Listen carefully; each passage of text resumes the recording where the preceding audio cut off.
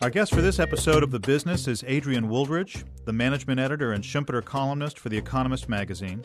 In addition to his long tenure writing for The Economist, Adrian is the author of numerous books on finance, globalization, and business. Today we're going to talk about the ideas in his latest book, as well as U.S. competitiveness. Welcome, Adrian. Thank you. So your new book is The Fourth Revolution, The Global Race to Reinvent the State, in which you argue that the modern world has experienced three major revolutions in the reinvention of governmental systems, and that we're in the midst of a fourth. Why is the current revolution happening, and why do you believe it's putting the West at risk? The state is being reinvented again for several reasons. One is a negative reason, that we're bankrupt. The financial crisis revealed that we've been spending too much on entitlements. We've taken on a whole series of commitments to people that we can't really properly afford. So there is a negative reason why the state needs to be reinvented, but there's also a positive reason, which is that we now have this amazing information processing machine, the internet, which allows you to do all sorts of things in radically new ways. The state, as a bureaucratic entity, really was a sort of information gathering and storing machine. Right. Now we have information everywhere. It's ubiquitous. Right. Some of the most important aspects of the state, such as education, medicine, can be radically changed because of this empowering technology. Let's talk about government's role. Does it matter? Absolutely. I think one of the fundamental arguments in this book is that government matters. Government really matters. There is this sense on the right that government is just a problem. It's an unnecessary evil that you should get rid of. Mm-hmm. I think that's fundamentally wrong. But there's also a feeling on the left that government is about providing services and jobs for various interest groups. Government matters, but government should be an instrument of competitiveness. It should be a way of making society more efficient and more economically prosperous. The second big idea that I'd like to look at is democracy. We have always assumed that democracy was part of the one of the reasons why the West is very, very successful. Right. Democracy has become much more dysfunctional in the West, and particularly in the United States, I think, more than anywhere else. And that is, it seems to be completely gridlocked. It seems to be incapable of taking long-term decisions, and it seems to have become a prisoner of various interest groups. That's a huge problem. There's also a deeper problem with that. I think that democracies have built up huge debts. Mm-hmm. They've increasingly taken on commitments which they can't afford, and they've increasingly introduced deficit financing. At the same time that democracy has become more gridlocked and more burdened by long-term entitlement problems, I think the Chinese have developed a system which has grown rapidly, has modernized rapidly, has delivered the Hobbesian benefits of security and stability, but at the same time can mimic democracy or mimic some of the virtues of democracy. They would argue that they can offer the benefits of democracy without the vices. Now, I do not believe that the Chinese system is better than the Western democratic system. I think democracy is ultimately extraordinarily flexible, ultimately has a way of doing all the worst things and then eventually doing the right thing. Nor do I believe that the Chinese system is a perfect system. The further down the system you go, the more you see it's failing to deliver, and the more you see its weaknesses. But what I do think is clearly the case is that the distance between the West and the rest is much, much smaller than it used to be. So what's a democracy to do then? People have talked about redistricting in the past. They've talked about term limits. There are lots of things that have been discussed, none of which have really come to pass. What can business do on its own to move things forward?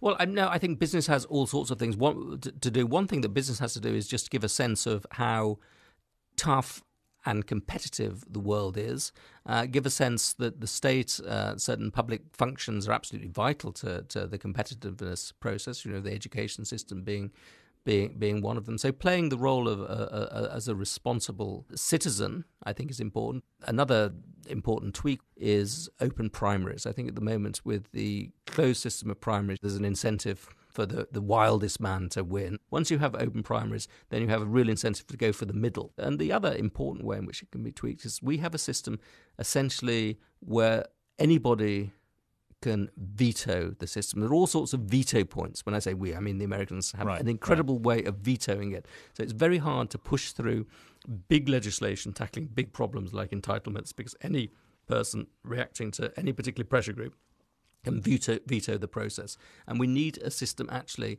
which removes quite often the power of veto, which centralizes power, which has much more energy to push through changes to problems. Otherwise, you're like the frog in the water boiling.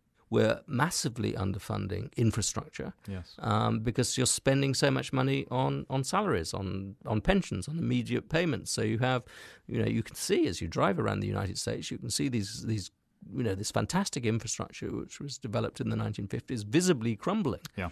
So as we talk about rebuilding the commons and building up infrastructure and those kinds of things, a lot of what we are talking about really is rebuilding the middle class and bringing them back to a position that they haven't seen since the 1970s. Yes, absolutely. I think that the fundamental question that confronts us all really as a society at the moment is, what is the value proposition that capitalism is offering to the middle class, the broad mass of people? It used to be the case that you would say that we will control risk, we will regulate risk.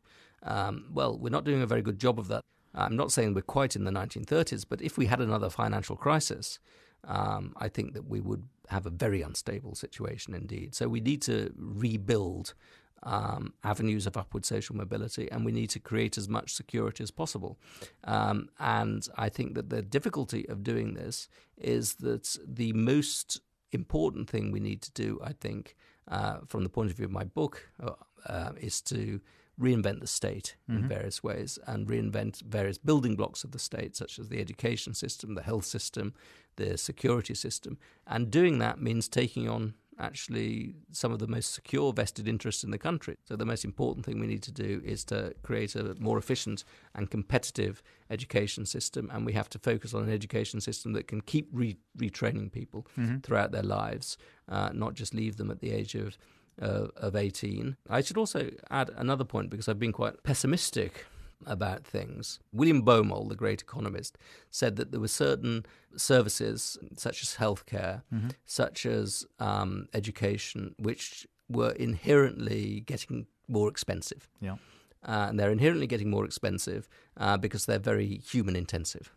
And so he said that every society, every rich society, is going to devote more and more of its resources to these sectors. And he gave the example of a string quartet. He said, if you have a string quartet, there's nothing you can do. You've got to have 4 people playing this string quartet. Of course. Now, that's true, obviously, but it's also true if you look at modern technology. You can actually get the sound quality of a string quartet without all the coughing and the burden of going to the concert, and you can get access through Spotify or some other device to all the music that's ever been recorded in the world for a very relatively small amount of money. So I think what you're seeing is modern technology radically reducing the cost of a lot of talent-intensive services.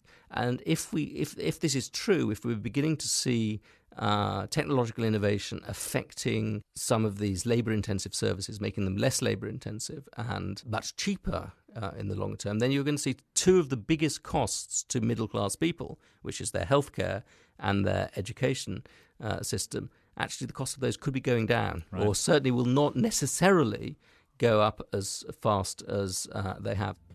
That is Adrian Wooldridge of The Economist. His new book is The Fourth Revolution, The Global Race to Reinvent the State. Adrian Wooldridge, thank you for joining us today. Thank you.